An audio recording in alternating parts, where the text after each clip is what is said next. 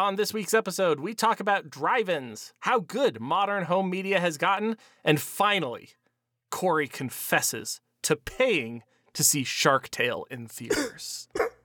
I'm sorry, guys. I'm sorry. Tell it to the judge.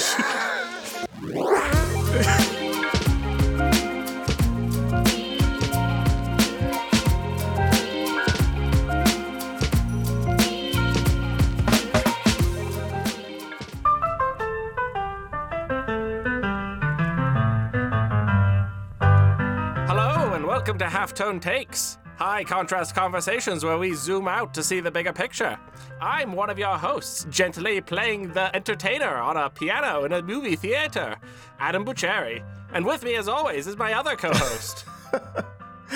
I am the other co-host, Corey Revis, aka Punjab the Butler. Let's go to the movies. Let's indeed. Let's go to the movies. Buddha says... Okay, I don't have anything after that. I do not know. I don't know this reference. So. Okay. You've never seen the movie Annie? Annie? Like the musical? Yeah, from the movie is from the 80s. No, I'm such a fake fan. Like, I've listened to a bunch of the songs, but I've never actually seen the movie. Believe it or not, that's one of my favorite musicals is Annie. But, yeah, I when you said movies, I immediately thought of Annie and that whole sequence of "Let's go to the movies." Oh, sure. And then I thought of Punjab and how it's how that is one of the most racist depictions of things I've ever seen in my life. But it's also still really funny in my opinion. So, how does he stack up against Mickey Rooney and Breakfast at Tiffany's? That's a rough one. That was a toughie. It is rough because here's the thing. Mickey Breakfast at Tiffany's is weird because I'm like, that's just okay, this is gonna sound really bad for our audience, but that's just classic racism. But it's that classic. It's racism. Classic. The classic racism. But Punjab is just an insult to everybody because it's not only the wrong ethnicity, because that guy is clearly black, but it's Punjab. It's supposed to be Indian. Mm-hmm. But Punjab is not is a name of a place, not a person. But so the Punjab is actually just an Indian place. And actually, is it? I looked this up like a long time ago. Anyway, we're getting off the topic because all I thought about that is just Punjab, and it's funny to me. I love the thing that he says at like towards the end of the movie. It's like Buddha says, "A child without courage is like a night without stars. Come." Ha ha ha ha ha. What does that even mean?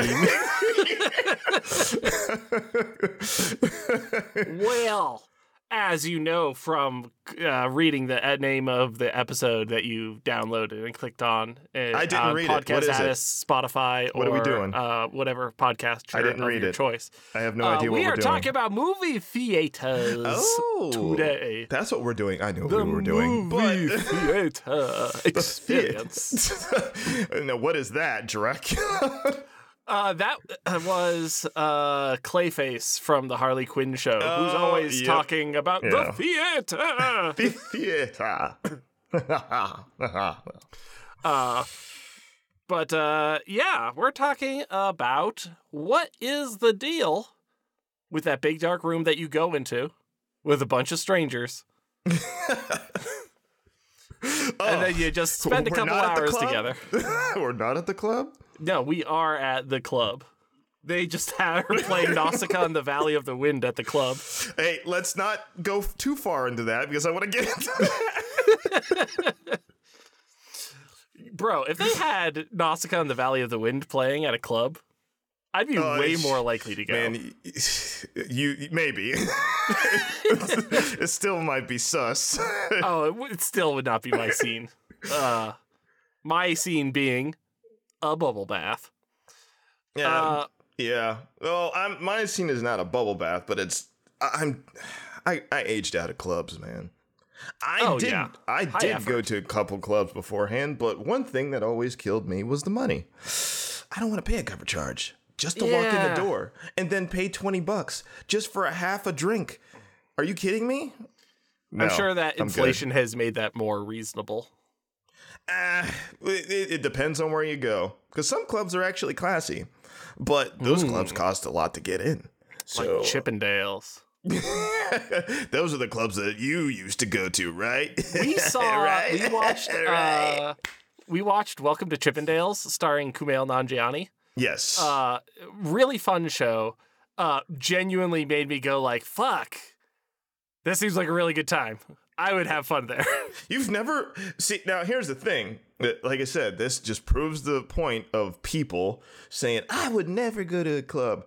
Sure, you would. You ever been to a gay club? Oh, I would go to that. Of course you would. Shut up. It's all about what you're into. There Yeah. are clubs for everybody. There are furry clubs out there, guys. There are furry clubs. God damn it. And yet you say, "Oh, I would never be caught in a club." No, you would never be caught into a movie club. Hollywood clubs are stupid. That's why nobody thinks they would be in a club. So, Well, let me tell you, that movie club at my high school was fucking lame. boo! We're talking about movie theaters. The big questions that I want to talk about today are the big screen experience versus the small screen experience. Different types of theater experiences, which a question that's deliberately kind of ambiguously worded. I'm interested to see how you interpret that. Okay. And then memorable experiences that you've had, because you've certainly told me about a good number of them that are just like, man, I wish I was there for that. That sounds pretty good. I don't have a million of them, but I made a list of a whole bunch of them that were poignant for me, and not all of them are funny. Some of them are very just like, lighthearted. But Yeah. we'll get Yeah, into yeah. that, obviously. So, before we get into subjectivity and just our personal feelings on things, I wanted to ask you about, what do you feel are the differences between big screen versus small screen experiences? Okay. Like, under what circumstances do you feel the need to go see a movie in theaters? Okay. Okay, first things first. Let's ask the question. For both reasons, but first and foremost, why the theater in the first place? Why the movie theater? And also, let's just begin by rejecting Martin Scorsese coming in and waving his hands nebulously and just being like, it's just magical, you guys. It's just magical. Like, we want to get into some real, some real reasons. Why do we go see the movies and the magic? Because they are. Okay, shut up. Well, I mean, great point. Hard to argue with that. Yeah. Anyway, and I also want to push back that mainly for the idea of people that give reasons as to why they don't go to the movies, and usually it has, I'd say 80% of them to do with money, and that's unfortunate. So let's take it back a couple years, okay? This is the reason why, in my opinion. Let's take it back a couple years when it's not as expensive, and there are a little bit better movies. It's not as much bloat or anything like that. So the main reason why I go to the movies, it's more communal to me. And it's more of, I guess, an event. Sure. Those are the main two reasons. But why? This is why, I mean, even as I get older, I still go to the movies quite a bit. I try to. But I've definitely chilled on it because I don't feel there is enough, like you said, enough of a reason. In my opinion, if you go to the movies, you want to have a good time. And you want to have a unique time. Not only a good time, but a unique time. If I'm seeing the same type of movie over and over, in the olden days, we would just wait for it to come on like video and then go to the movie store and just rent it and then see it as many times as you want, or rent all the lot of the ones that came out all at the same time or whatever. So, I usually try to go like for that reason, and I think that's the main reason why a lot of people would still go, because you don't really hear about it, but why do people go to the movie theater? Well, the same reason why people go to drive-ins. Which, I mean, but like, can we even really say that to the vast majority of the audience? Because we are both from Pennsylvania, and Pennsylvania has like a weirdly high density of drive-in movie theaters. Yeah, that is true. Like, I feel like if you polled 100 people from across the United States, like 95 of them have never had the opportunity to go to a drive-in. Is that strictly a northeastern thing? I have no idea. Because I'm like, you think about it, where did Grease take place? The movie Grease? Yeah. Because that had a drive-in scene in it. At least I'm pretty sure. I mean, yeah, but it also took place in the 50s, and there were a lot more drive-ins in the 50s. I mean, I guess.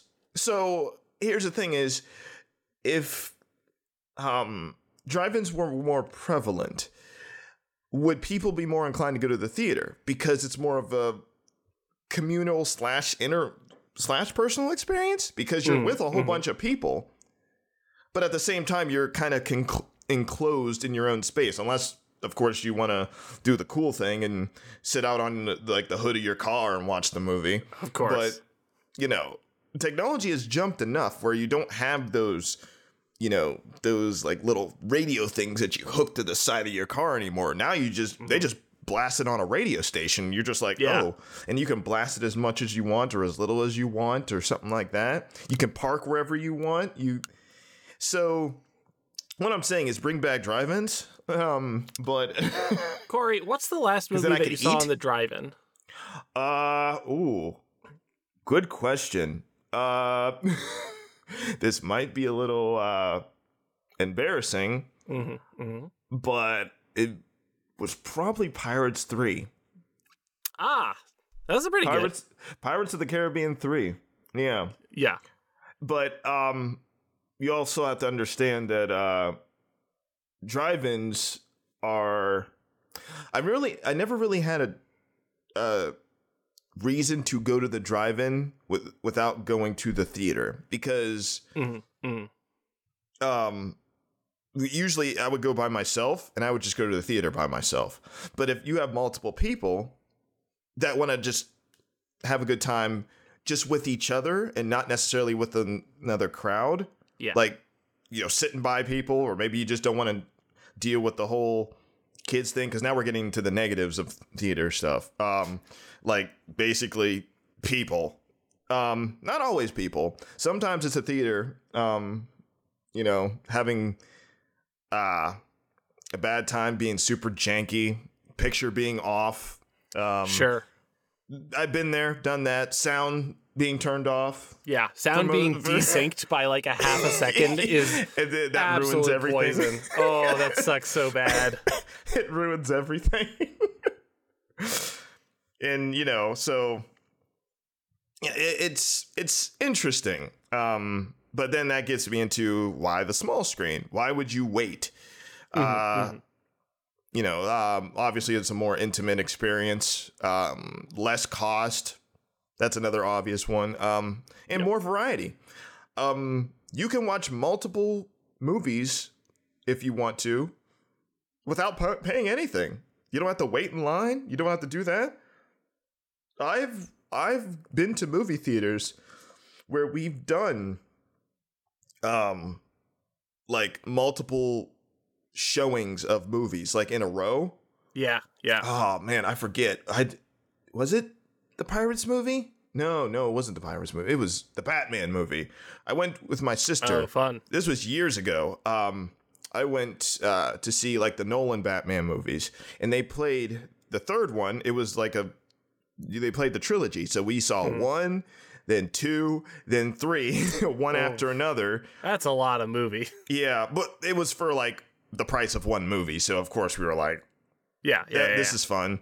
And we had a good time because, you know, there were a surprising amount of people that went. I mean, like I said, though, it was the best deal ever. For the price of one, we got to see 3. And that's when the third one just came out. So it was a great time. But, you know, if you don't want to stand in line, if you don't want to wait, that's another thing, a con when it comes to the movie theater. Sometimes you have to wait, especially if there's a lot of people. I have a story about that later on in the podcast. But, you know, it all depends on, because then it gets to the idea of, that's like big screen versus small screen to me. But then it gets to the idea of how much is it worth it? How much is the movie I'm seeing worth it? So I'm guessing we're going to get into that later of the movie theater, the types of movie theater experiences. But what do you have to say about all of this? Because you probably have more to say about, you know, some of this stuff. I'm just giving a broad perspective, and I can just zoom in on stuff that you want to specifically talk about. The one that I'm surprised that you did bring up, and maybe it's because you were going to roll it into the next one for why see movies in theaters, is impatience. Like, you gotta see it now. It just came out. It's very important to me to be able to be in the conversation and to have the movie spoiled on my own terms rather than hearing some jackass talk about it at work. Mm-hmm. You know, that definitely is a motivating factor. It's definitely a FOMO situation, so. Yeah. I think that, like, it's difficult to talk about this in terms of, like, we're not trying to cover the totality of what going to the movie theater has been like. But here right now, you know, in the year of our Lord 2023, it is kind of never been a worse value proposition for a couple reasons. One is obviously expense. 2, we all are bombarded by an endless stream of entertainment vying for our attention. Our attention is the most valuable currency that we have. Long gone are the days of, you know, the 90s where you're just like, I'm bored. What do you want to do? It's like, you want to hang out in a cool, dark room for a couple hours? And it's just like, actually, that sounds pretty good. But also, and this is a big one for me, TVs have just gotten really fucking good. Yeah. No more Memorex. I mean, the days of... Is it Memorex? It's Memorex, isn't it? I have no idea. Is that a brand of TV or is that a brand of VHS? It's a brand of TV. It's a brand of TV, and I don't think I'm right. Somebody's going to call me out in the comment section on this and say, it's not Memorex, you ass. It's something else. I'm like, spoiler, I don't remember. It's going to be me calling you out. I'm going to fact check you, and then actually you. Yeah, then I'm going to reach through the screen and choke you like Bart Simpson. But, like, the point is that, like, what people who weren't there for it probably don't realize is what a significant jump in visual quality it was from VHS to DVD, where people were just like, oh my God, I gotta rebuy my entire movie collection. Oh my God. Oh my God.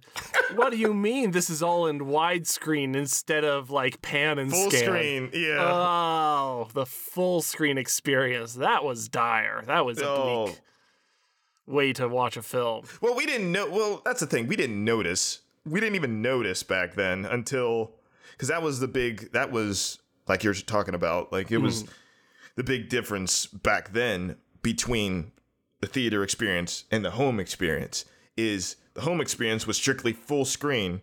The theater experience was widescreen, like almost all the time. You might be able to find, you know, letterboxed copies of it, but due to the fact of the potential resolution, that just meant that you were losing a ton of the screen, which was also not a great option. Yep.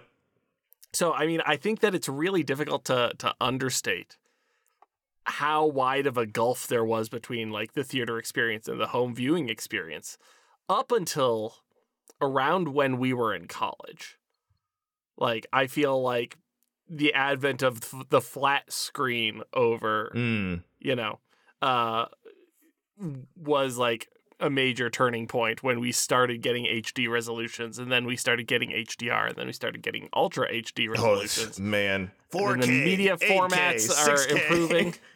And it's like, I'm sure that there are benefits to like 8K and stuff, but progressive. Like 4K here in the modern world, I'm like, this is good enough. This is all I need. Like, this is awesome. Hey, spoiler alert. That's all anybody usually ever needs is 4K. 8K, you start getting into recording situations. What is better for recording content? Usually for video games. The higher you go, the easier it is to render that in another situation like YouTube for Twitch streaming or something like that. That's all that really means, which is why you hear so many gamers complaining about resolution. A lot of that has to do with like compression algorithms for broadcasting, Yeah. Because friend of the show, Moon. Hi, Moon. Hello, Moon. Likes to stream these very long play video games where he'll be like, here's an 8-hour video of me doing pure platinum on Bayonetta 1 while explaining all of the mechanics in the game in ultra depth. I would watch that, actually. Yeah, you can. It's extremely available. Oh, is it done? Oh, I thought you were just like, he's doing this right now. I'm like, oh, I'll wait. No, he's got a lot of them. But like, it's good content. I think he's a cool guy. You should check out his work on YouTube at Triple S Moon. But like, we've definitely had conversations about just like, if he records the source footage in 1080 and then tries to broadcast it through the algorithm, the algorithm just makes it unwatchable. Yep. I'm sorry, when I say the algorithm, I mean the compression algorithm, not like the nebulous YouTube algorithm that dictates our lives. Unless, of course, you're not on YouTube, in which case it doesn't dictate your life. But who's not on YouTube now? But but like once he started recording at even like 1440 higher resolutions, it immediately was like a really measurable jump in visual clarity, which is important for those kind of games. Because there is so much going on and because the movement is so important to them. Bitrate hell, as they like to say. Yeah. But that's, that is related to what we're saying, but like specifically staying on movie theater, like the vast gulf between what home media looked like when we were in college versus the 4K UHD HDR version of Into the Spider-Verse that I downloaded legally earlier this week. Nice catch. Good catch. No problem. FBI, don't at me. And then they break down your door. We heard what you did. I told you not to at me. You said our name. You summoned us. But like, it's such an enormous difference in quality, where it's like 4K is the point where it feels like not as good as it gets. Like, I'm sure that it can get better, but like you're saying, similar to like audiophiles who have like absolutely crazy sound systems that are so finely tuned that the problem becomes not like this is the best way to listen to music, but the problem becomes like, oh, they didn't record this right, so the music that is recorded to the disc at the highest quality version of this that's available, like, is letting down the technology of my sound system, which is a weird, like, putting the cart before the horse philosophy that I don't gel with. Yeah. Well, it's a lot of it has to do with people being able to not only obtain but afford these technologies, which was unheard of back in the day. unless you were some type of person working in the industry or something. And I'm talking like back in the days in like the 80s. I mean, like, I don't know if you ever had like a friend of a friend who had the crazy home theater. Well, I did, but that wasn't a thing. Like, it was just like, if you had to be wealthy or at least semi-rich to get something like that, and then we all would go over to their house to watch movies or play games or something because they had it. Yeah. So, and that was back in the day before like fast internet was a thing too. Because this is, everybody was chugging along with the select few people that had. Oh man, you got TSL? Are you crazy? Oh you lost man, your damn mind. Can you play like the original Half-Life on that? Bro. Yeah, boy. What the fuck? In that exact voice. As a 13-year-old. Yeah, I remember going over to, my dad had a rich friend and something, and you go over to his house and he had a 70-inch TV, which was like bigger than, the planet at the time. Yeah. It was so insane. But the thing is, like, it was also as deep as it was tall. Like, the logistics involved in just getting it into a room boggle the mind. I had a similar experience, I will tell you right now, because that just reminded me of years ago when I was a preteen or, early teenager. I would go over to a friend of the family's house and we were just hanging out. And they had a big screen TV like that. It was deep and wide. And we watched Indiana Jones and the Temple of Doom on that. And that was one of the best times I ever had in my life. They were booming. It was awesome. I was like, this is crazy. It can't get any better than this. Which, like, I've talked about that sentiment, and it's just like, it's always your brain lying to you. But I think there is some truth to, like, I know that it will get better than this. However, everything past this point, I don't care. This is good enough for the rest of the time. This is good enough for me. Yeah. It's good enough for me. Technology will improve, but if it doesn't, I'm good. If it stops here. Yeah, this is a fine place to stop. Right here, right where I'm sitting, watching the Temple of Doom over and over again. So, just watching that minecart scene, because that's pretty good. But, yeah.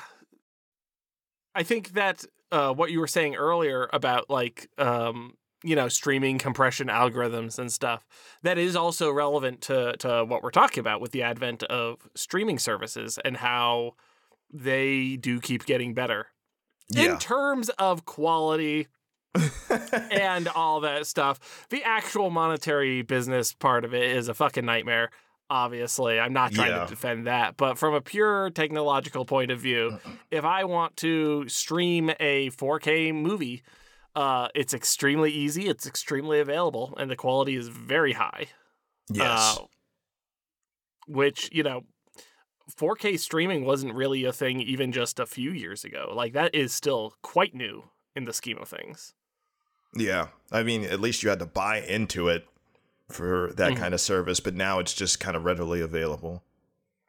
Yeah. And so, like, the conclusion to that is that, like, the gulf between the theater experience and home media has never been narrower. And not only that, like, I think that there's some truth to, you've got Christopher Nolan, who's mixing his video and audio for the movie theater experience. And he's kind of an outlier in that way. And also think about, like, there were, those episodes of Game of Thrones that everyone was complaining about were, like, way too dark.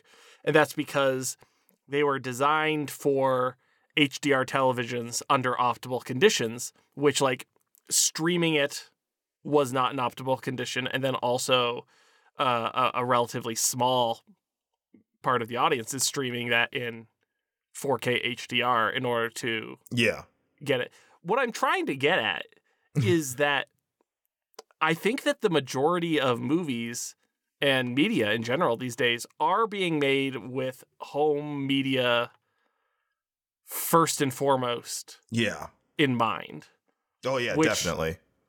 I mean, is also like such a sea change where not only is the media better than it's ever been for home media, but it's good enough to the point where that's seen as the primary distribution method, even for a lot of movies, I think. Mm-hmm.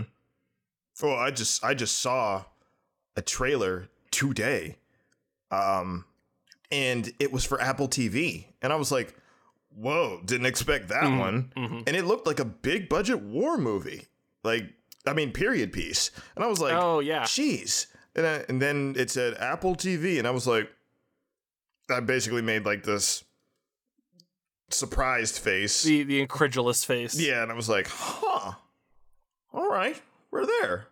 Apparently, we're there."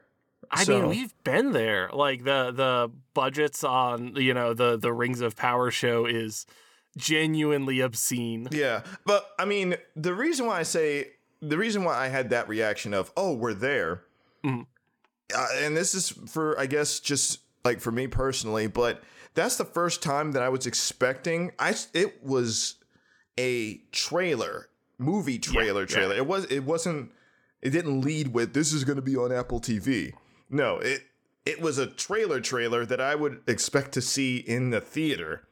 Mm-hmm. Like that kind of tentpole-esque. I don't think it was a tentpole movie, but tentpole-esque like marketing behind it. And then it said, like, within, when it shows like the studios and stuff, it said Apple TV exclusive or something. I'm like, right. Whoa. Like, okay. Normally you guys lead with that, but this was like a surprise in my opinion. And I was like, oh, okay. I mean, yeah. I was pleasantly surprised because I think that we're at that point, like you were leading into. I think we're at that point where we can basically, you can pick and choose. I think it's going to be a little bit more, it's going to get a little bit more like refined as these years go on, is because right now there's just, everything is big. Everything has to be big. Everything has to be this. And I'm like, okay, all right. So how about we scale it back to, and in my opinion, like kind of like the olden days when you knew what was a blockbuster and you knew what belonged on the small screen, even if it ended up being kind of grandiose and something like that. It's still like, this looks like it would be on the small screen. This looks like I would want to go see it as an experience. And that's, I guess, what we're, leading into next. The type of theater experiences is. I want to put like one more button on the previous topic before we segue, which is just like, I think that you made a really great point there before, which is that previously there used to be such a major difference between different types of media, where it's just like, oh, it's a made-for-TV movie. And that turn of phrase, like, caused multiple generations to be like, ugh. Well, that became a negative over time instead of like, I would argue that it's always been like, oh, this is going to be some real jank. Like, this is going to be some real I would argue that it wasn't always like that, because I'm thinking of the early direct-to-video, because that's basically what it is, like direct-to-video sequels that maybe Disney put out. Like, yes, it was true. Not all of them were good, but at least some of them were good. Like, I'm thinking like Extremely Goofy movie. I wouldn't want to see that in theater. Sure. But that was still really funny and entertaining. And I'm not saying it's not possible that there have been good made direct. What I'm saying is that, like, in terms of the ability to spot a made-for-TV movie from 30 yards away. Oh.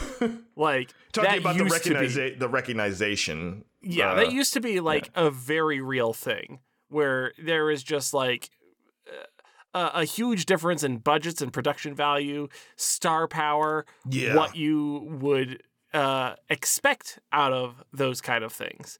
And that gap has like I feel like not only closed, but like the line between them is invisible. Yeah. The line between you talking about this Apple TV. I'm pretty sure you're talking about the Napoleon Oh yeah, show. yeah, I saw that. Like, what's the difference between that and a major movie? Well, there basically is. That's what I was saying. There It's basically is no difference. Like episodic format, like length. Well, Like that's supposed to be a show? I thought that was supposed to be a film. I don't even know. I thought But it was it's a on Apple movie. TV. Yeah, because it has a rating. It has an R rating. So I think it's a okay. show. Yeah. In that case, what is the difference at all? A movie. Like, That's what I meant. I said show. Shoot. You're messing me up. You're messing me up. The line between those has like totally blurred. The line between high budget television and film and low budget film and television like has been completely obliterated. Yeah. And it's really not about that. Like what used to pass for spectacle has become the floor has been raised pretty dramatically, I think. I don't want to say like, oh, you're wrong on this part, but I do want to push back a tiny bit and say, I don't think it's more about the spectacle. Oh, excuse me. Geez. I don't think it's more about the spectacle. I think it's more about the expectation. Because there's a lot of spectacle in certain things that they put on TV or like the small screen as opposed to the big screen too. Like in that regard, yeah, they're interchangeable. But there is something to be said about something like, I don't know, Doom Part 2 than something like Napoleon, where I could see Napoleon on the big screen, but I can also see it on the small screen. I really don't want to see Dune Part 2 on the small screen. I want to see that blaring in my face. So but that movie is, I believe, meant to be seen up on the big screen. And there is something to be said about having it blaring. And because that's, I think, the experience, because it's meant to be that big. Yeah. The element of sensory overload that comes with it. And I think some films are meant to be that way. And to a certain extent, some TV is meant to be that way. And some TV isn't, where you can have a more downplayed watching experience. I feel like you may unintentionally be proving my point, though, by saying that, like, the Napoleon movie, on Apple Plus, I'm fine watching that at home. And it's like, okay, you're fine watching that at home because you can watch it in modern resolutions in modern ways. Would you be fine watching it in a 4:3 aspect ratio at 480p on your CRT TV? No, it would have been must-see theater spectacle. That is, not that is long true. ago. Yeah, that is true. Yeah, I mean, it's. I think it.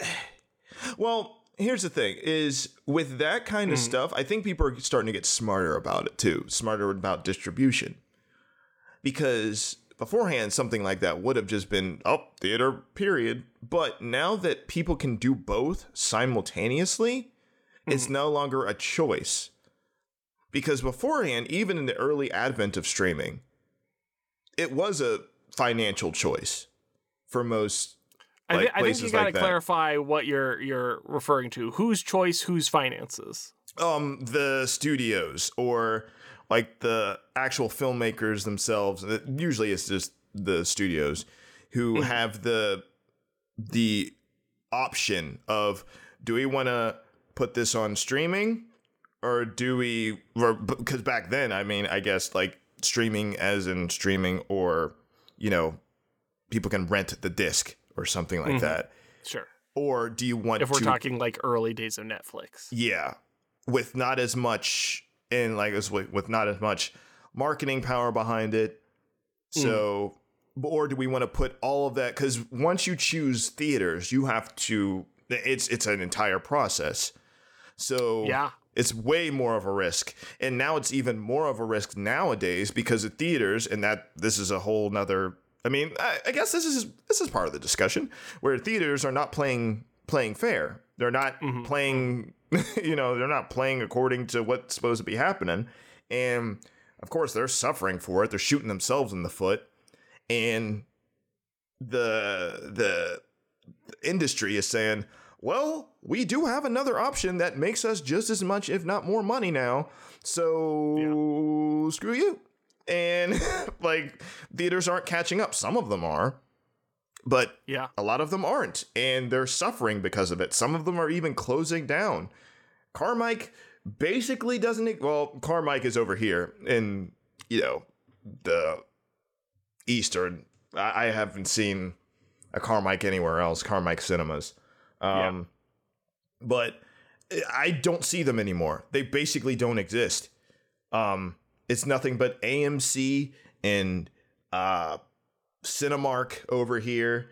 They probably have a whole bunch of other stuff all over the place. I don't know what you guys have over there, but we got Regal. Yeah, you guys got Regal. And yeah, there's the big guys are still kind of there, but even then, a lot of people are moving towards the smaller, more intimate, I guess, almost hipster-like theaters, which to me should everybody should be moving to the norm. That should be the norm, because they more emphasize the movie theater going experience more than anybody nowadays. We'll talk about that for like the different types of theater experiences, because I'm a fan of that kind of stuff. Yeah, so I don't think that it's within the scope of this episode to talk about it, but like I think that there is a fascinating discussion that you're like dipping your toe into about just like the rise of digital distribution and what a fundamental change that is. That is like kind of a more rabbit hole discussion. So yeah. But let's more formally pivot to different types of theater experiences.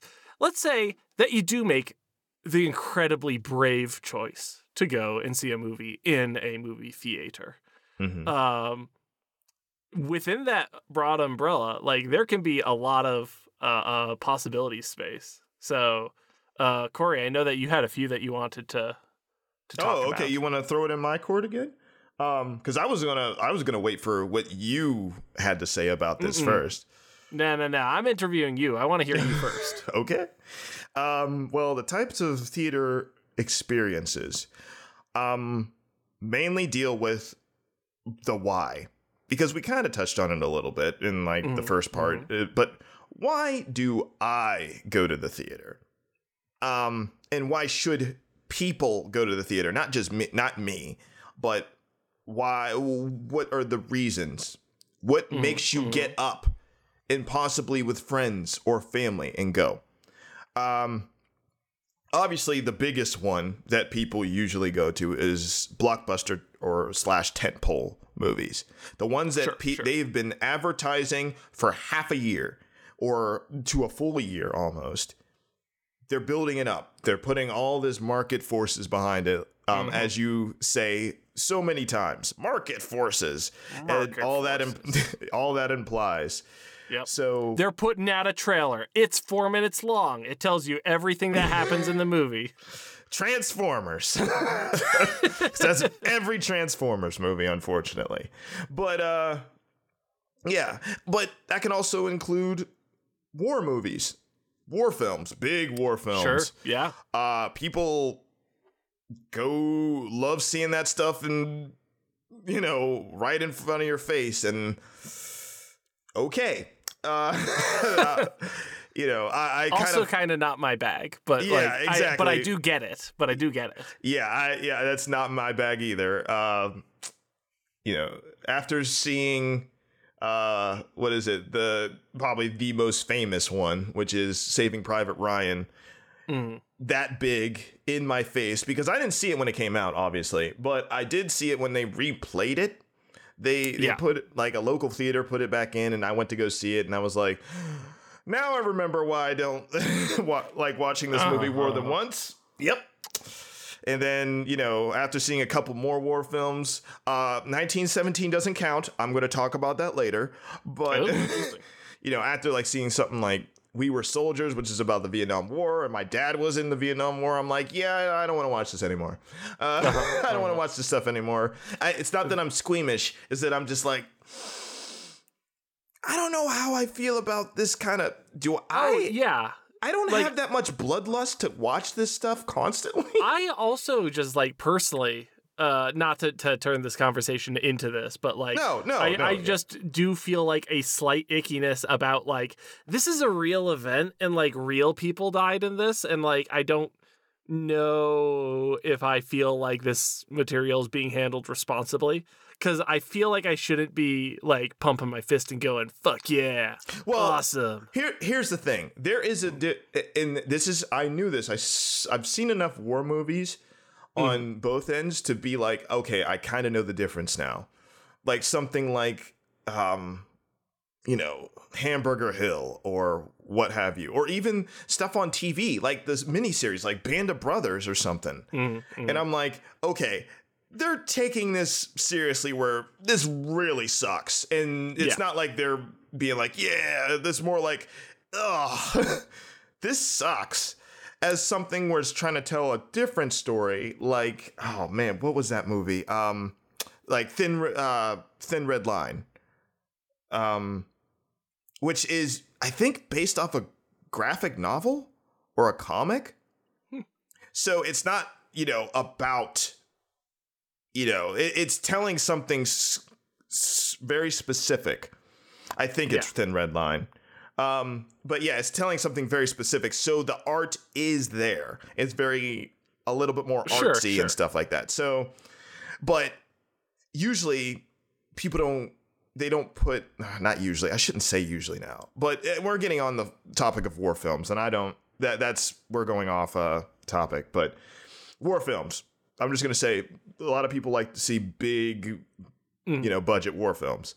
I think another one is holiday films. People love to see a Christmas movie. Interesting. Or a Halloween movie. Hell yeah. Like Halloween season. Yep. What do people do? They go see Halloween movies. They go see like either serious Halloween movies, like, an actual horror movie, or they go see like a silly Halloween movie. Like I've said this before, I think, on this podcast, but one of my all-time favorite Halloween movies that I watch my favorite every year is Monster House. I saw that in theater. Monster House is fun. Monster House is so much fun. It's obviously not a perfect movie, but it gives me the perfect Halloween vibes of mwah. I love this. Also, Paranorman. I watch Paranorman every year too. Paranorman is very good. But I saw both of those in theaters, and I was like, "This is perfect." I'm glad I watched this in theater. So but obviously, of course, I just watched it again, but the number one 4th of July movie, because this does count as the holiday movie, is Live Free or Die Hard, which I also saw in theater. Oh my God. I 1000% thought you were talking about Independence Day. Dodoy.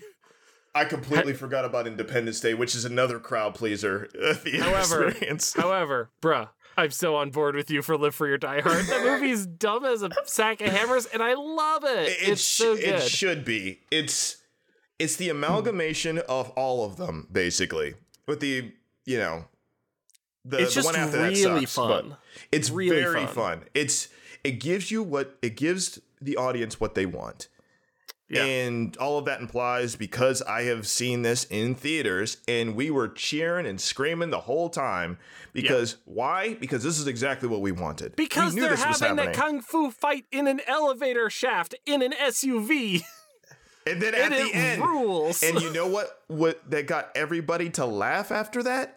His reaction. The Bruce Willis deranged, unhinged laughter absolutely makes it. We died because that is exactly what we all felt. That's exactly what we all felt. God, remember when Bruce Willis was in movies and he wanted to be in movies? Yeah. Well, unfortunately, he can't be in movies now. Which I know. He's got health and medical reasons, but he gave up long before then. Oh yeah. Like, have you seen G.I. Joe Retaliation? Corey, No. Why would I have seen G.I. Joe, Retaliation? Oh, man. Gotta see it, man. Get the fuck out of here. You gotta see it, man. Get the fuck. Well, make me watch Stealth 2. Yeah. Does Stealth 2 exist? I'm dead serious. If it did. Watch party. I do have one more type of movie theater experience that I think is probably the best way to do this. Comedies. Flat out comedies. Like stupid comedies where it's just about people. Like I describe this as like The Hangover comedy. Sure. Like the first one. When people just didn't know what to even expect. Yeah. Those types of comedies where it was just about the slapstick, just about the situational stuff. Like one of my best experiences I've ever had was seeing, I watched this with my sister. I used to go to the movies with my sister all the time because we have the same type of humor. But I went to go see Pineapple Express. One of the funniest, best crowds for a comedy I've ever had. Because I almost died because I was laughing so much that I started having a coughing fit. But yeah. And I was like, I think comedies, it's really hard to say. Because usually people want to watch comedies with a group of friends. Even if it's the first time watching it. It's, to me, watching a comedy just by yourself, like just sitting in front of your computer, like just staring and being like, good one. Yeah, it seems lame to me. It's super lame. It's like, Chris Evans' delivery and Scott Pilgrim, where he's just like, that's hilarious. Actually, that was hilarious. Actually, that's hilarious. Hey, you want to do a thing on that, like a grind thingy? Yeah, you're gonna do that grind. He's like, you mean a grind? Yeah, a grind thingy. You want to do it? Can you do it? Oh, Scott Pilgrim. Which I also saw in theaters. Boy, that's a big regret for me. I didn't see that in theaters, and I really fucking wish I did. Oh, I saw that. That was a great experience because not only is that like a comedy, and it's like an action comedy almost, but it's also a musical. So that musical opening in a theater, it's awesome. I was like, oh wow! And the camera just keeps zooming back impossibly. Oh my god! What does she say? What does Knives say? She's like, they're so good. Yeah, it's like, oh my god, oh my god. And I was like, it throws it in your face too. It knows what it is, and I'm like, thank you.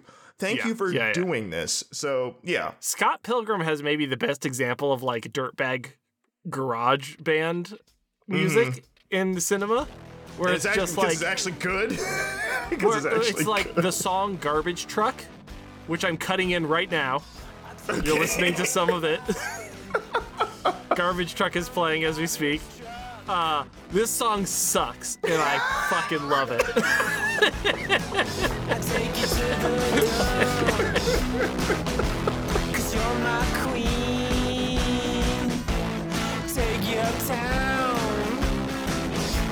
I show you the sights, you know you wanna ride. I'm a garbage truck. Oh, I didn't expect you to say that, but that's funny.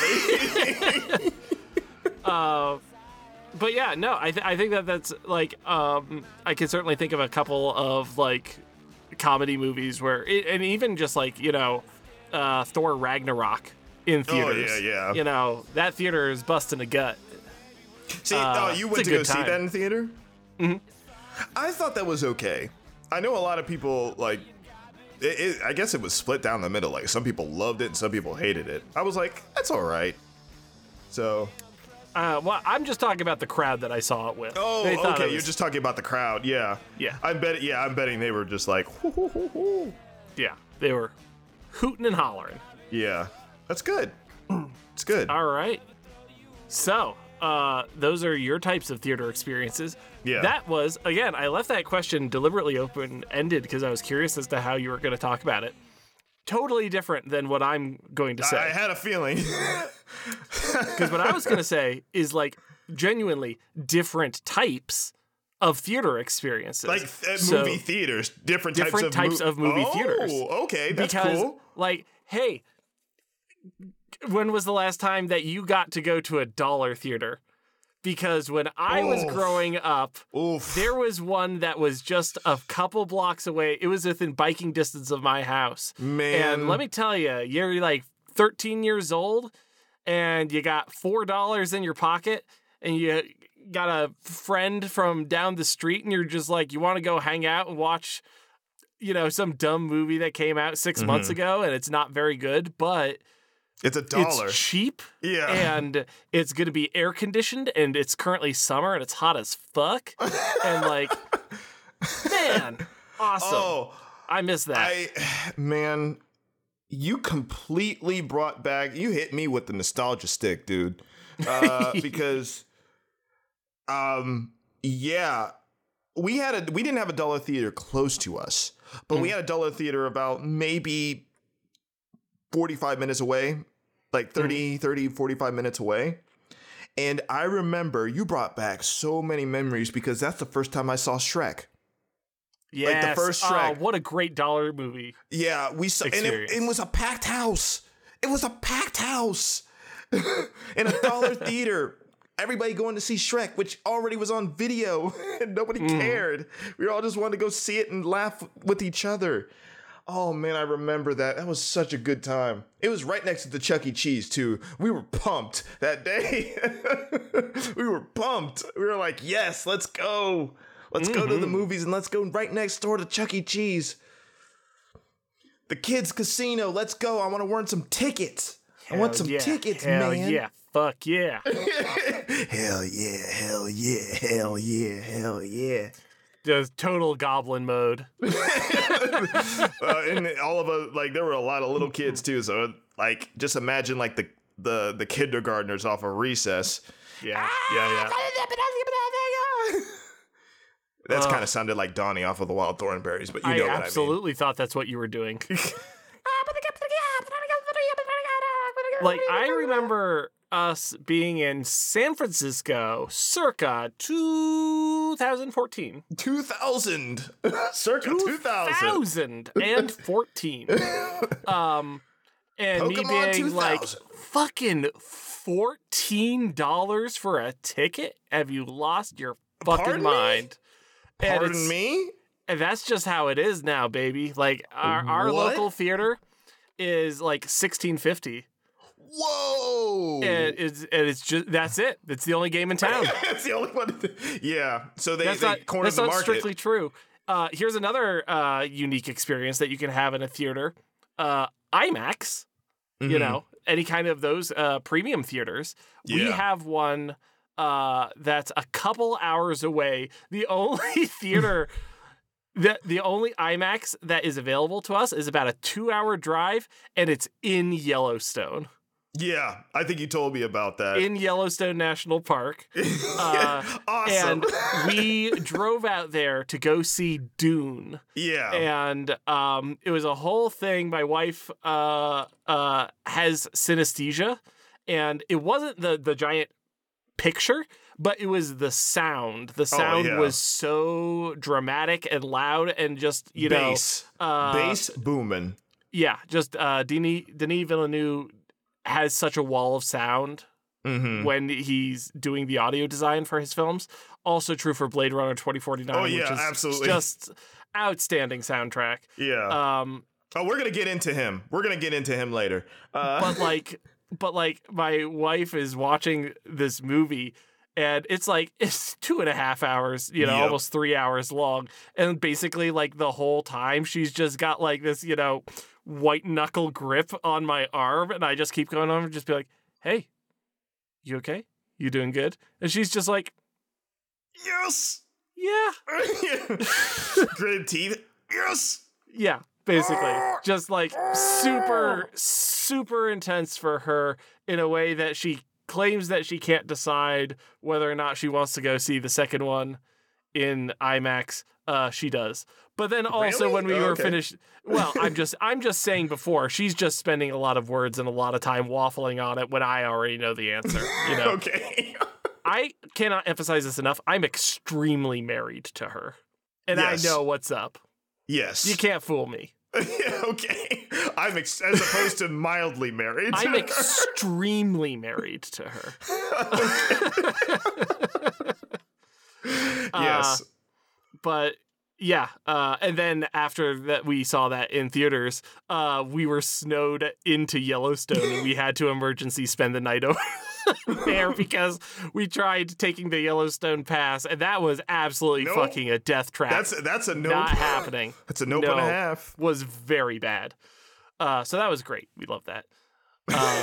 Movie theater experiences. Hooray! Other types of cool movie theater experiences, like small theaters that only play old movies.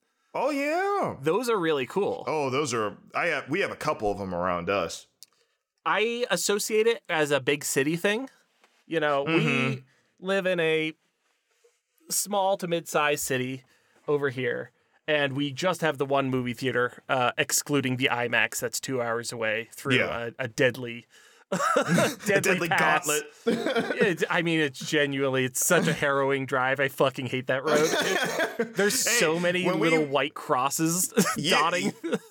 Oh man, years ago when we visited you, me and my wife, and I remember strictly like you saying, or not you, but both of you saying, like, don't interrupt, your wife saying, don't interrupt me. Let me drive. Because we were driving at night home from Yellowstone down a mountain with no guardrails. Nope. And no city lights. Obviously, this is like beautiful. You could see the sky. It's big sky country. Oh, like, oh my goodness. Oh God. You look over the hillside and there's nothing. It's an abyss. Yeah. And I was like, let her drive. Let her cook. Because I ain't driving this way. Yeah. So, and she's like, just let me drive. Everybody quiet. I'm like, let me concentrate. And I'm like, yes, ma'am. So, yeah, terrifying. In winter, that was in summer. I could only imagine how it is in winter. Yeah. Whiteout blizzard. We got like 15 minutes down the road and we were like, we are going to die. I am going to die. Medic! So yeah, no, we just turned around and then we had an extremely bad night at a hotel. Yeah. That's rough. And also every restaurant in town was closed because it's just that kind of place. So I genuinely like eating gas station food in the shittiest motel. Awful. Hey, you got to do what you got to do. I've been there though. Extremely memorable. Great story. But anyway, theaters. But like small weird theaters was what I was saying. I was associating them with like it's a big city thing to me. I remember Quentin Tarantino owns a weird little theater in LA. Really? Oh yeah, I heard about this. Yeah.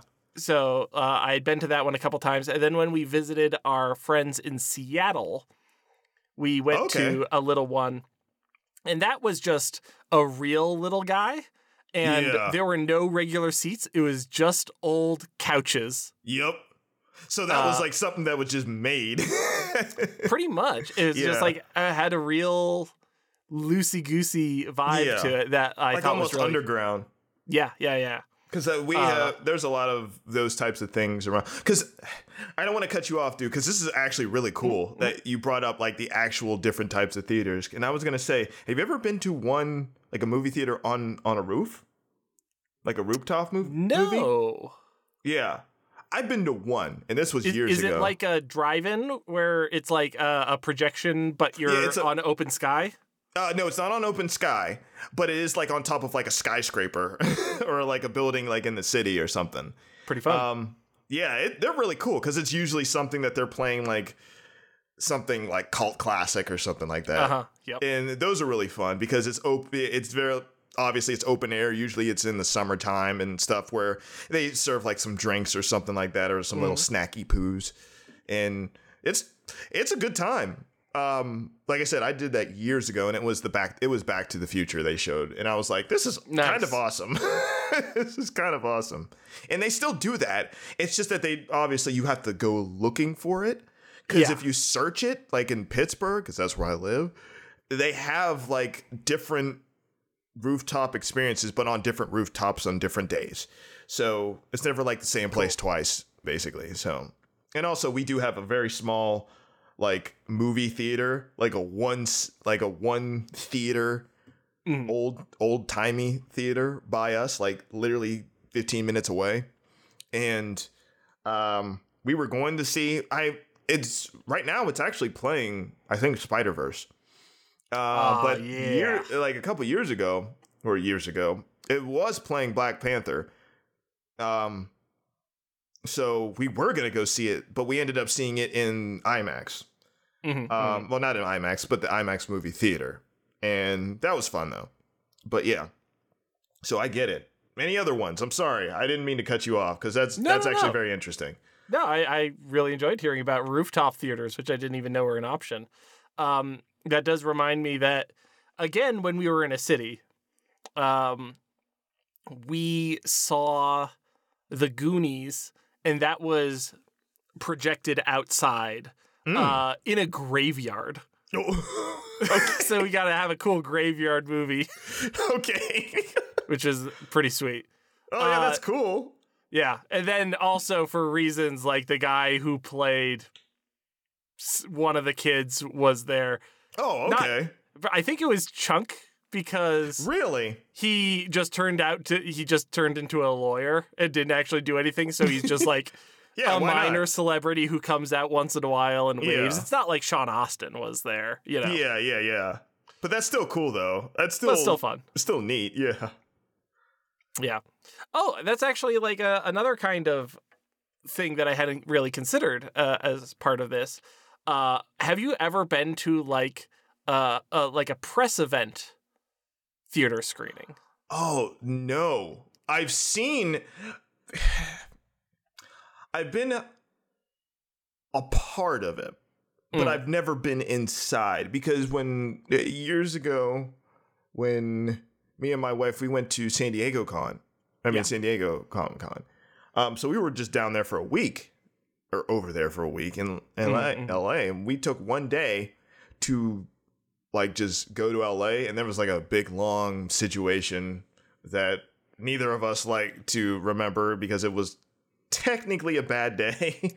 But a cool day. But a cool time of that day was we got to be a part of a movie premiere. Now it's a movie that everybody's kind of like, oh boy, nowadays. Stealth 2. No, it was the movie by the French director who did years ago that starred Rihanna. Battleship. No, because everybody thought it was a sequel to The Fifth Element, because it looked so much like The Fifth Element. Oh, you're talking about Valerian. Yes, and he's one of my favorite directors too. Yeah, because what's that guy's name? I am going blank, and I hate this because he's one of my favorite directors. Luc Besson. Yes, that's Luc Besson. The guy. So it was that movie that was premiering that day. So we got to be a part of the outside premiere experience, which was, it's still technically a movie theater experience because we were right in front of the Chinese theater. So it was crazy. Like Chris Tucker showed up, and of course everybody was waiting for Rihanna. She showed up last and late. But I was this close. And if you had a camera, everybody, you can see how close my fingers are. I was this close to getting Luc Besson's autograph. This close. Because he came I have a picture. Of this. If and when we get an Instagram for this, I will definitely put that picture up. But he was right in front of me. He was right in front of me. I had my sketchbook with me. I was literally holding it out, and then the girl in front of me, she was there for Rihanna, but everybody was cool. Everybody was like, no, you want me to get that side for you? Let's go. Here, hand it to me. I can hold it out for you. Because she was like right on the fence. And I was like, oh, come on. Yes. And he got that close, and then he turned around. He was waving at everybody. He was signing stuff, and then he just, right when he was 2 people away from mine, and then he put his pen up or like marker up, and he just started waving. He's like, okay, I gotta walk back. And I was like, no. And she's like, oh, I'm so sorry. The girl in front of me, she's like, I'm so sorry. So that was a cool experience. I guess it still technically counts as a movie theater experience. No, I mean, that's like, I think it all counts. Like, I think that like, it's really neat, like the stuff that goes on around it too, because again, this is the kind of experience that you're not going to get at home. That you can only get by touching grass. I was about to say that.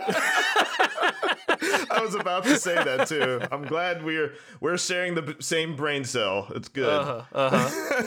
Yeah, just the one cell, just like slowly ping ponging between us, like the DVD screensaver. Oh, I was gonna say pong. Boink, boink, boink. But my 2 press event memories were. I want to hear this. This is cool. I mean, they're not. One's boring. I'll start with the boring one. So we went to, this was, again, while we were in San Francisco. Stuff just happens ambiently in San Francisco. I believe it's such a cool place to live, and such a place that's unacceptable to live. That sounds like the Bay Area to me. I know. Sounds like it. I know. But we were there for 2 years for grad school, and just stuff happens ambiently, and it's cool to be in proximity to it. Yeah. And so I remember my brother was in town, and we went to see Tinker Tailor Soldier Spy. Oh, really? Yep. The spy going to see a spy movie. Yeah. Tinker Tailor Soldier Spy around here. I was about to say that. God damn it. Why are you doing that? I'm too good. I'm too good. Keep up with me. I'm fast as fuck, boy. Yeah, I was about to say that.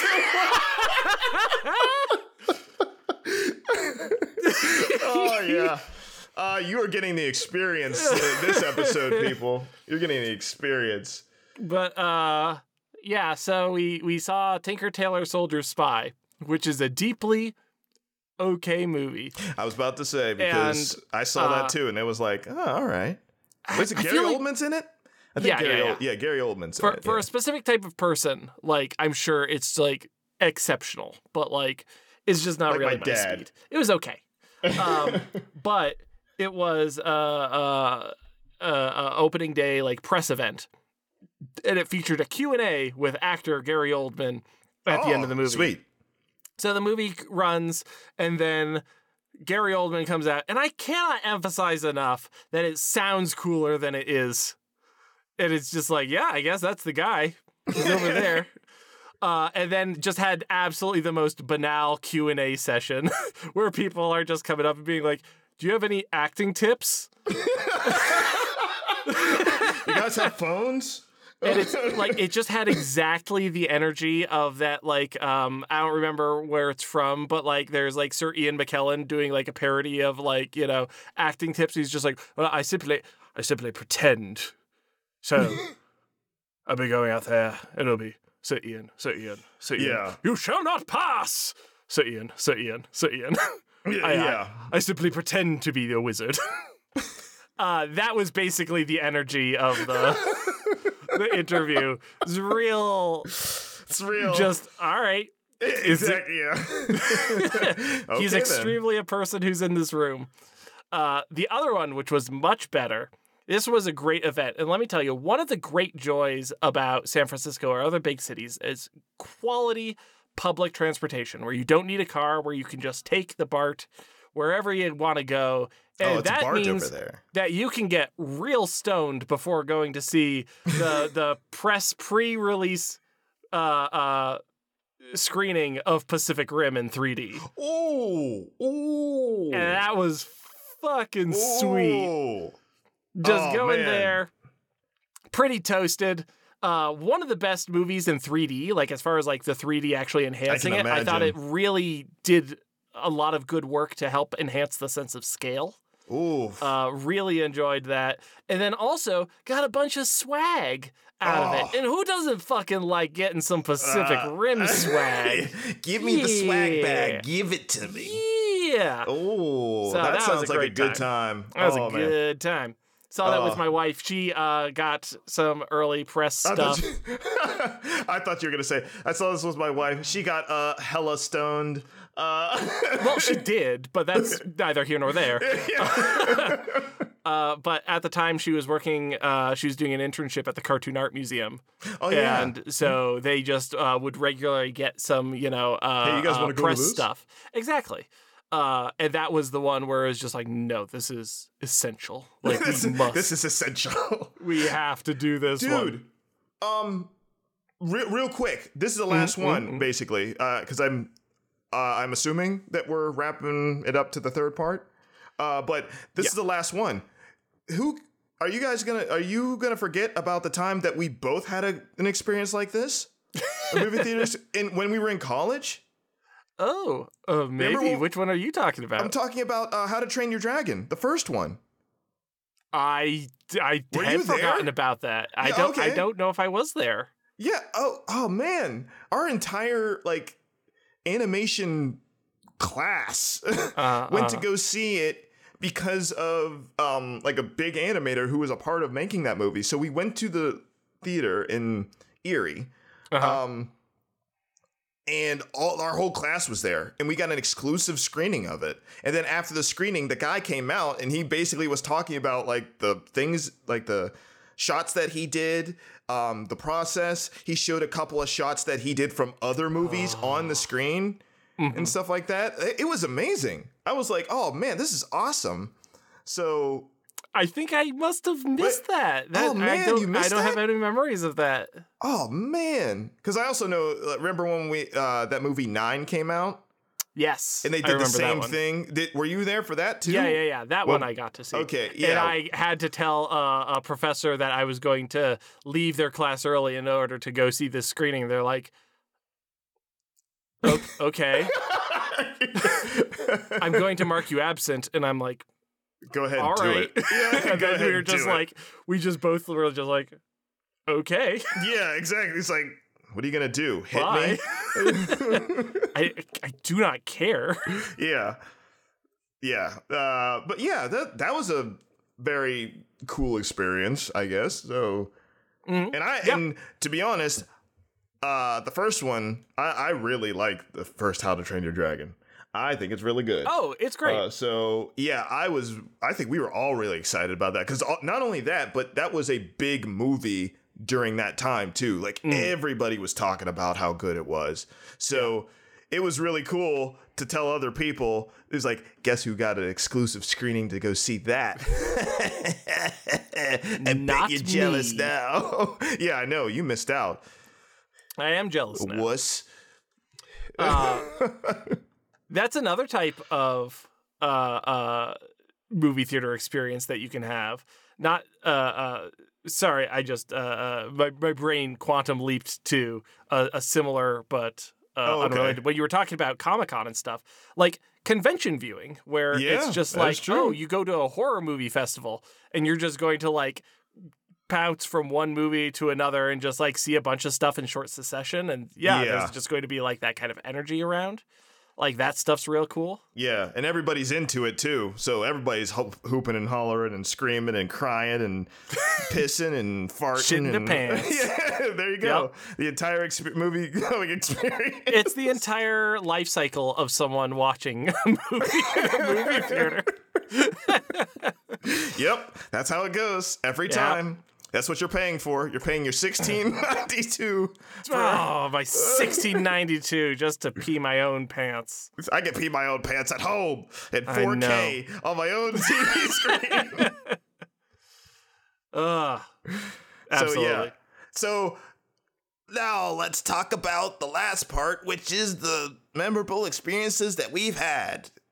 So I don't know if you want me to go first. Which we've already, covered quite a few. Like the line is fuzzy between them. But yeah, give me a couple of your most memorable. And especially here's another one that you haven't talked about like the types of theater experiences.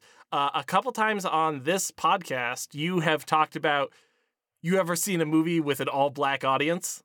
Oh, the different types of audiences. And different types of audiences is a real thing, for sure. Oh yeah, that is definitely a thing. It's very interesting when you live in a very diverse area. Mm-hmm. that has multiple movie theaters in these places. So you got where we live in kind of the cusp of the Hispanic neighborhood. So we do have a lot more Hispanic people in the couple of theaters that are near us, specifically where we live. However, if you go across the city on the other side of the city, you get to the XD theater, which is where all the wealthy people go to see the movies. Mm-hmm. And then you go all the way down the river to the IMAX theater, but it's right next to the hood. So you have a whole bunch of people going to the movies there. But it's if you want to see IMAX, that's where you gotta go. And it's very interesting that you bring that up, really quick, obviously, but it's very interesting because I've seen that leads into one of my memorable experiences. Going to see The Hulk. Not Hulk, The Hulk. Interesting. Yeah, with a mostly black audience. And sorry. And that's including a lot of my family. Which one is that? Is that the Weird Al one? Or it's the Edward Norton one. That's The Hulk. The Incredible Hulk, basically. Not Hulk. Which I also saw in theaters, but that was just underwhelming. So, but The Hulk, The Incredible Hulk with Edward Norton, one of the funniest times I ever had, because I saw that with a lot of my family. Some of my friends came with us, and it was mostly a black audience. So we were hooping and hollering and doing all the stuff. Of course, my sister, who was there, yelled. High energy sister. Yeah. But it was one of the most memorable. If you've seen The Incredible Hulk, you know that the Hulk is fighting, what's his name? The Abomination? No, the Abomination as a human, when he's basically discount Captain America, jumping around and everything like that. And, he got too, cocky, and then Hulk just kicks him in his stomach, and he gets... Mm-hmm. Well... That would be a normally ooh moment, because it is a ooh moment. The whole theater went, oh, because, all of us are extra. But then you hear my sister in the back yell out, oh, broke off.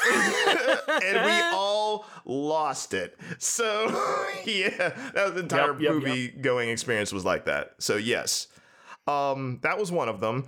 Of course, the most famous one that I have mentioned on here a couple times is the infamous Shark Tale. When I went to go see that, I went to see that in a packed theater with my dad and my brother, and all of us kind of did not necessarily like it, but there was it's probably one of the most memorable experience, one of the most funniest memories I've had going to a movie is packed theater, the most dramatic part of that movie.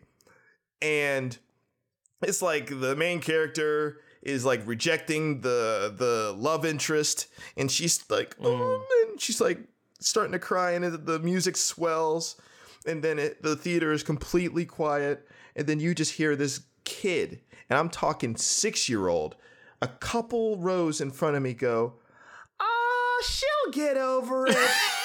And we lost it. We're like, yep, this kid is going places. That is the epitome of this movie. Thank you very much, kid. If I could give you $10, I would, but I don't know who you are. So it's fine. Perfect. And one more. I'll do one more. Of a bad experience, and then we'll go into smaller stuff. Sure. But I went to go see Spider-Man 3 with my brother. Okay, which Spider-Man 3? Okay. We're about to get a third of those bitches. Yeah, that is true. And then Andrew Garfield's gonna come out of nowhere with the metal chair. I was about to say that with the metal chair. Oh my god! But Spider-Man 3 with Venom, Tobey Maguire Spider-Man 3. It was not a good experience. I'm pretty sure everybody was like, "What?" But also, what made it kind of weird is they were.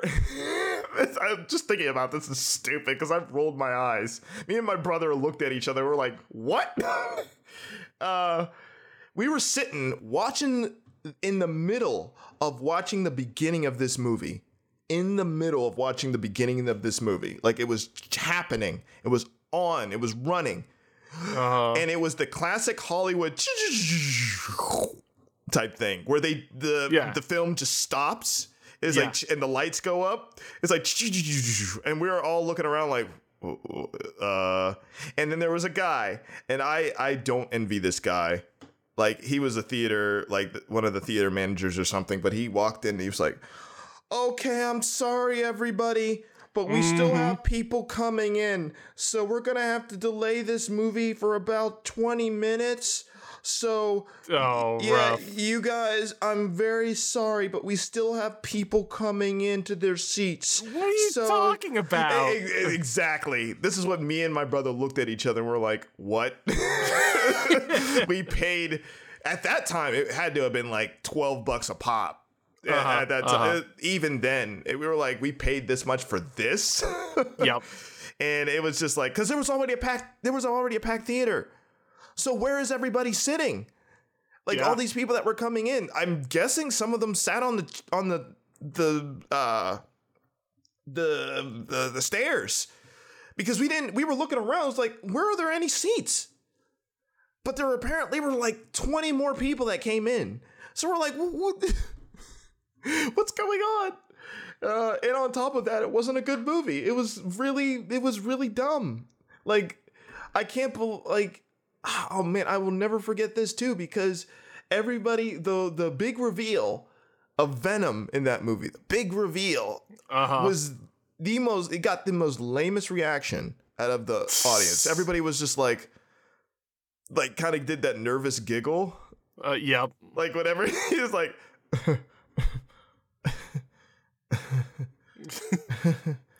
were they serious? I guess he likes being a bad guy. Exactly. And we were all like we did like the nervous laugh, and then we laughed at that because we were laughing like the nervous laugh. Like the whole theater like was doing that, and we were like, wow, this movie sucks. Unanimously. So I was like, yeah, okay. So anyway, that. Yeah. So give me some of yours, bruh. Lightning round, more movie theater experiences that I thought of while we were talking about. 1, sneaking in to see a movie theater. Oh, I have a story about that too. I do not too. Necessarily not necessarily sneaking, but you'll love this story because it involves one of our favorite people. Hi, Doug. Yeah. It's always Doug. It's always Doug.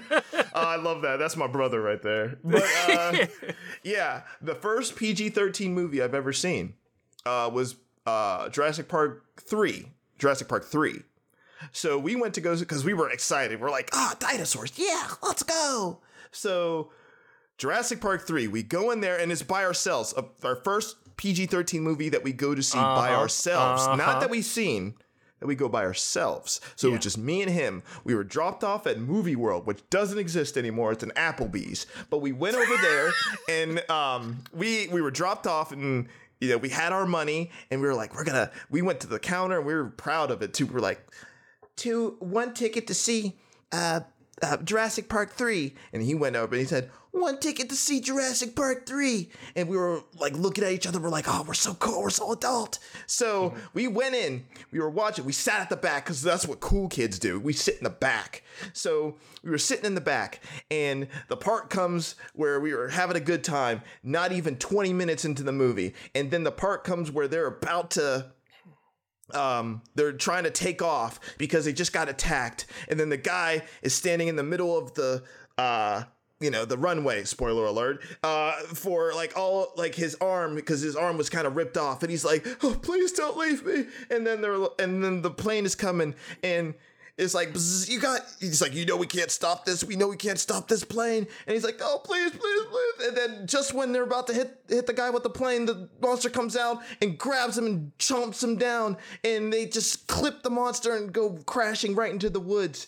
And me and Doug looked at each other, and we slowly got up, walked out the movie theater, out of the room, and we just stood there for a little bit. Mm-hmm. And we're like, huh, that was intense. Yeah. Are you ready to go back in? We just had to hype each other back up to walk back in and watch the rest of the movie. We missed about 20 minutes of the movie because we were just standing there like, yeah, we're adults. Yeah. That was intense. That was crazy. Are your heart pounding? Is your heart pounding? My heart's pounding. This is what PG-13 movies are? Geez, what have we signed up for? And then we went back in and we took our seats and we watched the rest of the movie. So, yeah. And we're like, I don't know what's happening anymore. It's like we missed 15 minutes of it. I had a similar moment as a absolute adult not that long ago. Going to the theater with our older friend Jane, who was genuinely born and raised in a movie theater with grandparents who played the piano, the old-timey piano that I was doing my bit on at the beginning of the episode, like raised in a movie theater. She's the most knowledgeable person about movies that I will ever meet. That's kind of awesome. Full stop. That's kind of awesome, and I need to meet her. That's like really cool. Yeah, she's awesome. She would host an Oscar party like every year, and she would print out like predictions, and like you play the game. That sounds like a great time. You'd play the game of who's going to predict. Yeah. Everyone's competing for second place because she's going to sweep it. Like no doubt, she never lost. That sounds like such a great time. I wish people around me were that cool. But, but anyways, she's a huge horror buff, and so we went to see Hereditary in the theater. Ooh. And I watched that movie, and eventually I got to the point where I'm like, I can't handle this. This is the first horror movie that I've ever been in theaters and been like, this is too much for me. So I politely got up, excused myself, went to the bathroom, and looked up spoilers on my phone because I couldn't handle not knowing what was going to happen next. I thought you were going to tell me I went to the bathroom and just stood there and stared at the mirror at myself. Yeah. I did the Silent Hill 2 like mirror stare. Yeah. What is my life coming to? Oh, it's a dog. There's no dogs around here anyway. Yeah, so that was a great bit. Wow, yeah, Hereditary is rough, though. It's extremely rough stuff. It's a good movie that I've been like, I think I should rewatch it. I think it's an excellent movie, and I've been trying to hype myself up to rewatch it for 4 consecutive years. Mm-hmm. It's all right, dude. That's like early A24, and Hereditary, I was like, I watched it and I was like, okay, maybe I'm just not it slowly dawned on me over time that I was like, I'm probably not as big of I'm just not a horror fan. Because I was watching that movie and I was like, ugh. Ugh. Yeah. So it's a rough watch. It's really rough. But that also reminds me, speaking of horror experiences, when here it is, another Doug experience. Doug and his sister. Doug and his sister, his little sister. We went to go see It, the first one, like the remake. Oh, I have a great time with that. And yeah, we had a packed house. It was actually a genuine great time, and partly because the whole theater had the same reaction. You know that part where they're all in the like the garage. and they're watching that old video, and then all of a sudden it the pops slide out. projector. Yeah, the slide projector sequence. part. Yeah. When the clown popped out, like when the whole thing went silent and it went boom, the entire theater jumped. Yep. The entire theater jumped. And at the end of that sequence, like when it like calmed down, everybody was just laughing at each other. They're like, I can't believe us. The movie got us. They got us. I know. Like, I know I jumped. Apparently, Doug's sister, she threw her like drink. But it was great. It was that much of a like everybody just like, whoa, I can't believe they got us. Yeah, pretty good prank. Yeah. Good prank, bro. Good prank, bro. Pennywise is funny. Oh man! Oh jeez! And I just thought of another one. I'm sorry. Before we're done, I thought of another one with, of course, the Dream Maker, Doug, and his sister. We went to go see TMNT. Remember that movie?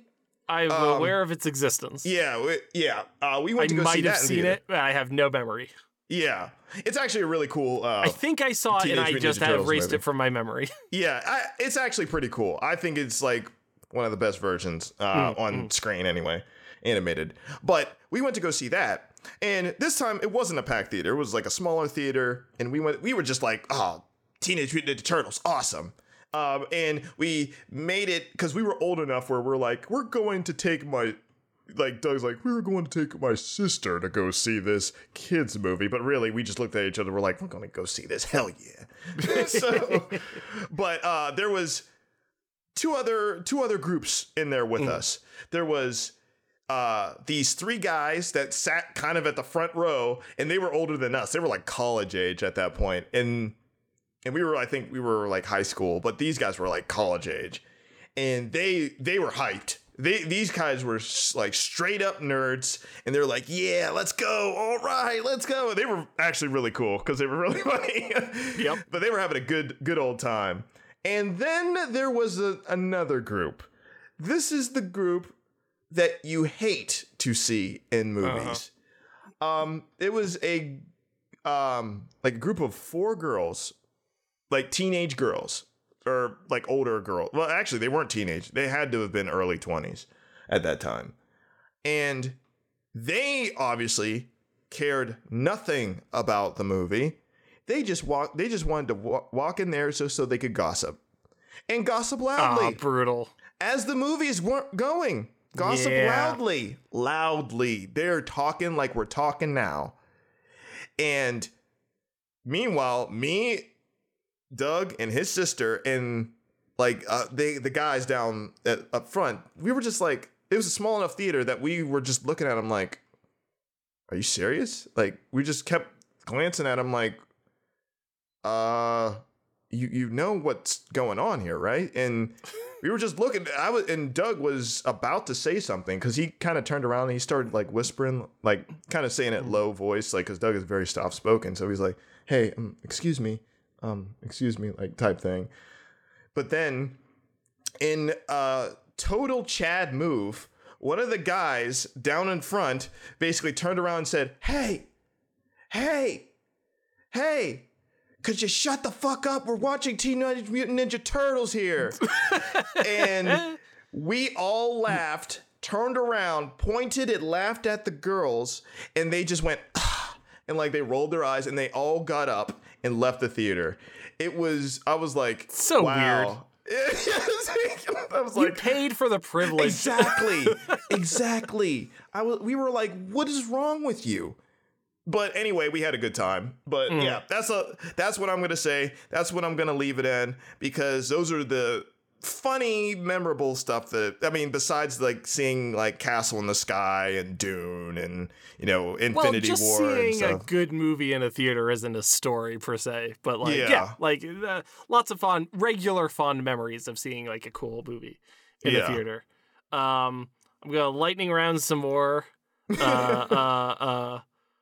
fast memories that I have of fun theater experiences, because despite all of the stuff that we said at the beginning about like why the home movie experience is fine. It is way past the good enough threshold.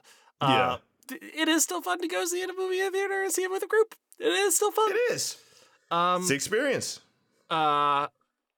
People yelling during movies, watching The Lord of the Rings, and Shelob is above Frodo in the path of Cirith Ungol. And this was opening day. My mom's got me out of schools so that I could go and see this movie. I was so absolute core memory, foundational, top 5 mom moment. Easy. Shout out to mom.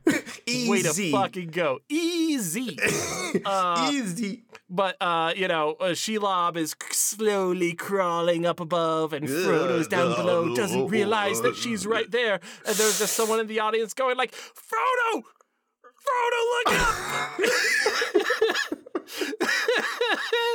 It'll never stop being funny to me.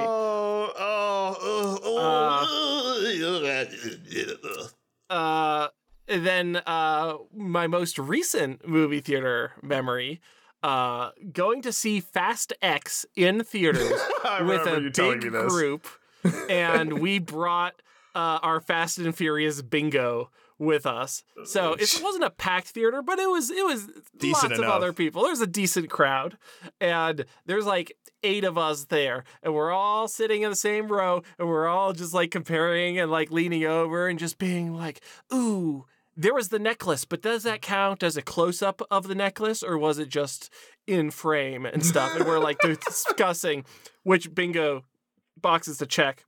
Yeah. And I'm not at the end of the row. My neighbor is at the end of the row. And there's some just randos there. And they're just like, bro, do you have bingo? And he's just like, yeah, man, we got an extra one. You want one? So he just yeah, you told me.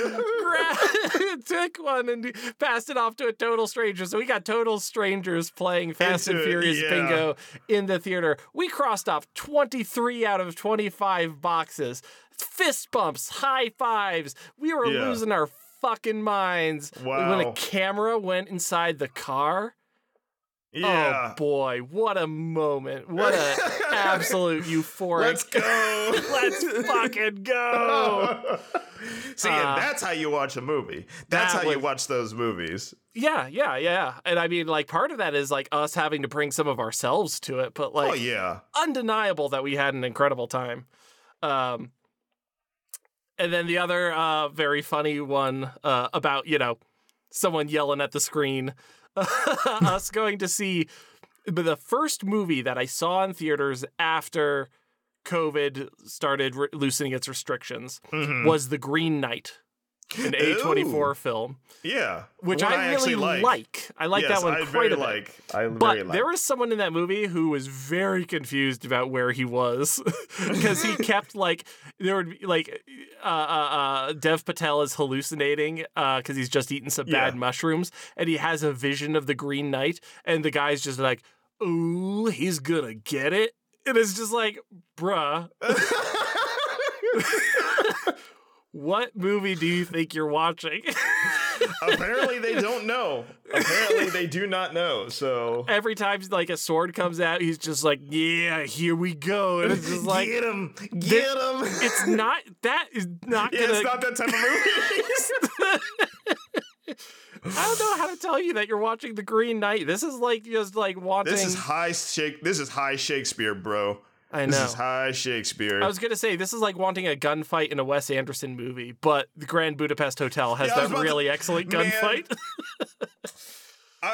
Okay, we don't have enough time. I was going to say, because that's another theater experience that I will never forget. Because that's generally a good... Okay, I have one last one, because I want to end on a very poignant one.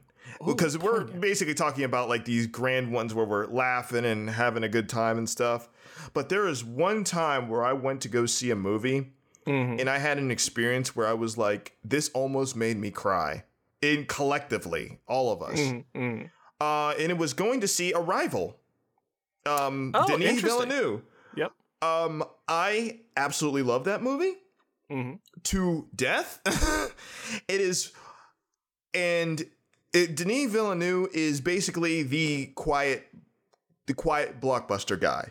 He's the one that we point to and say, okay, him and maybe a couple of other guys, and I'm talking like handful. Yeah. That can do blockbusters well in this day and age where everything has to be big. And I'm like, no, you guys do it right. He is one of those people that does it right. He's obviously directing Dune, and Dune Part 2 comes out, and it looks grand. I was like, yes, give it to me. Give it all to me. But when I went to go see Arrival, it is the quietest blockbuster I've ever seen in my life. And the music is fantastic. The acting is fantastic. The story itself, I think, is fantastic. I mean, it's literally a movie about language arts. That's all it is.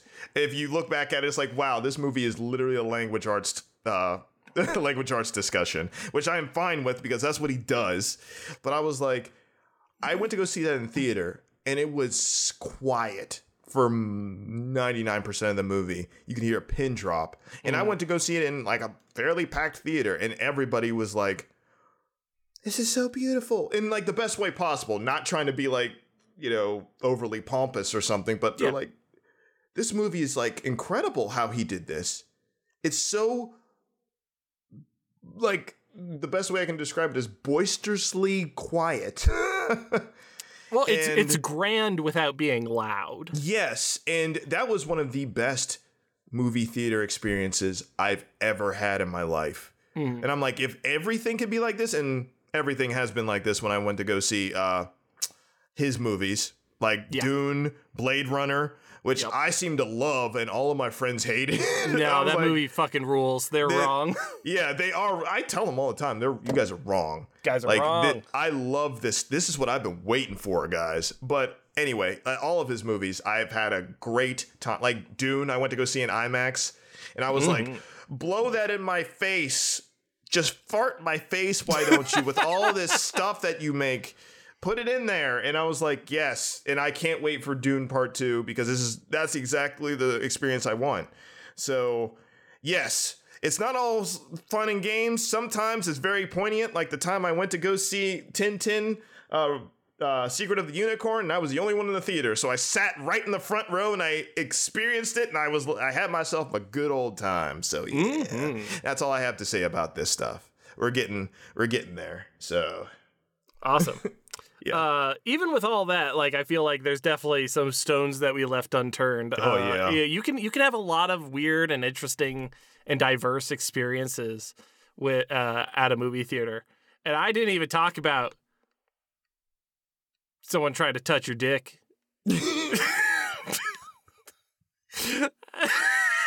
No way I did that. I was going to say, you're talking about who grew up in the 70s again? I've never had my dick touched. I've never had my dick touched at a movie theater, and I think I want to keep it that way. I was about to say, what kind of theater have you been in lately, sir? Well, you know, sometimes people get, you know. You know what? You know. I'm going to choose not to clarify that. I was going to say, like, you know. Yeah. If you know, you know. If you know. You know. Yeah. You know, wait, right? Say no more. Say no more. Yep. Yeah. Okay. Anyway. If you've enjoyed this show... If you've enjoyed this show, sorry. I was about to say that. Oh, the brain cells back. Yes, I was about to say sorry. Oh, it ping-ponged back to you. I was wondering where it went. It definitely left me for a moment there. If you have enjoyed this show, what can you do? Word of mouth is the only way that we grow, so please tell someone who... you think might be interested and enjoy our banter. If you've enjoyed listening, please give us a rating or a review on Apple Podcasts, Podcast Addict, or wherever else podcasts are rated. Yeah. If you have any questions, comments, or have a suggestion for a topic for an episode, send us an email over at halftonetakes@gmail.com. I have been Adam Bucheri. I'm an animator and game designer. And certified donkey brains. certified moviegoer. Guaranteed. If you want to check out some of my other work, you can find my tabletop games over at boocherry.itch.io. That is boo like ghost, cherry like fruit.itch.io. That is bow like boat, cherry like chair. That is bow like boat, flex like flex. Bowflex. Bowflex. It's a total body workout. For 4 payments of $19.99.99, you can get Bowflex at... That is not my name. My name has been Corey Revis, illustrator and comic creator. You can find me on Instagram at EARTHUR_ONE.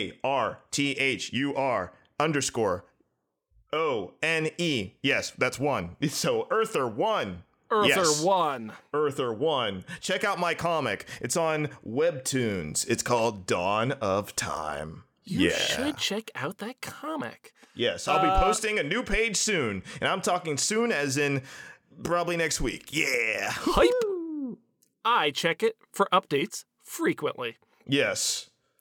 Unfortunately, I have been very busy lately with getting some other personal stuff together. But no apologies. No apology apologies. Rejected.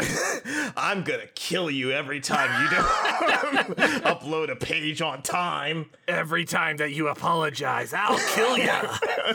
I'll kill you. I'll kill you. But anyway, yes.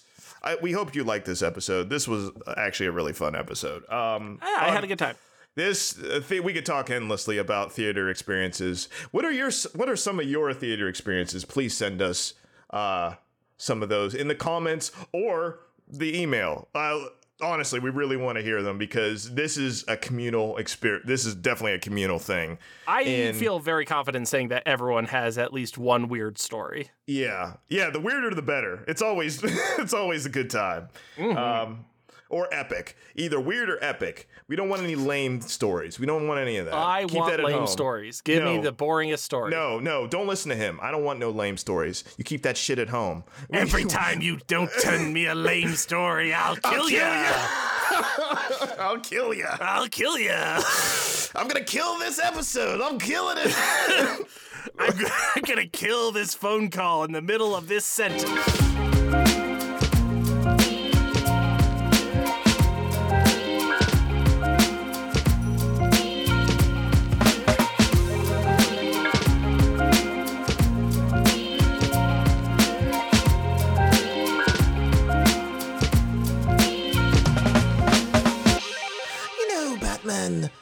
Ian and her have been doing this little runaround for years now. But the truth of the matter is, none of us are getting any younger.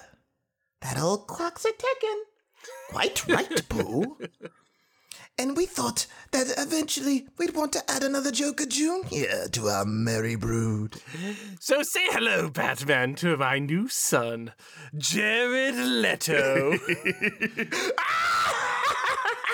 Come on, Joker family. It's time for us to KILL the BATMAN. What you guys talking about? Don't worry about it, Jared. We have to spell around Jared, otherwise he gets excited.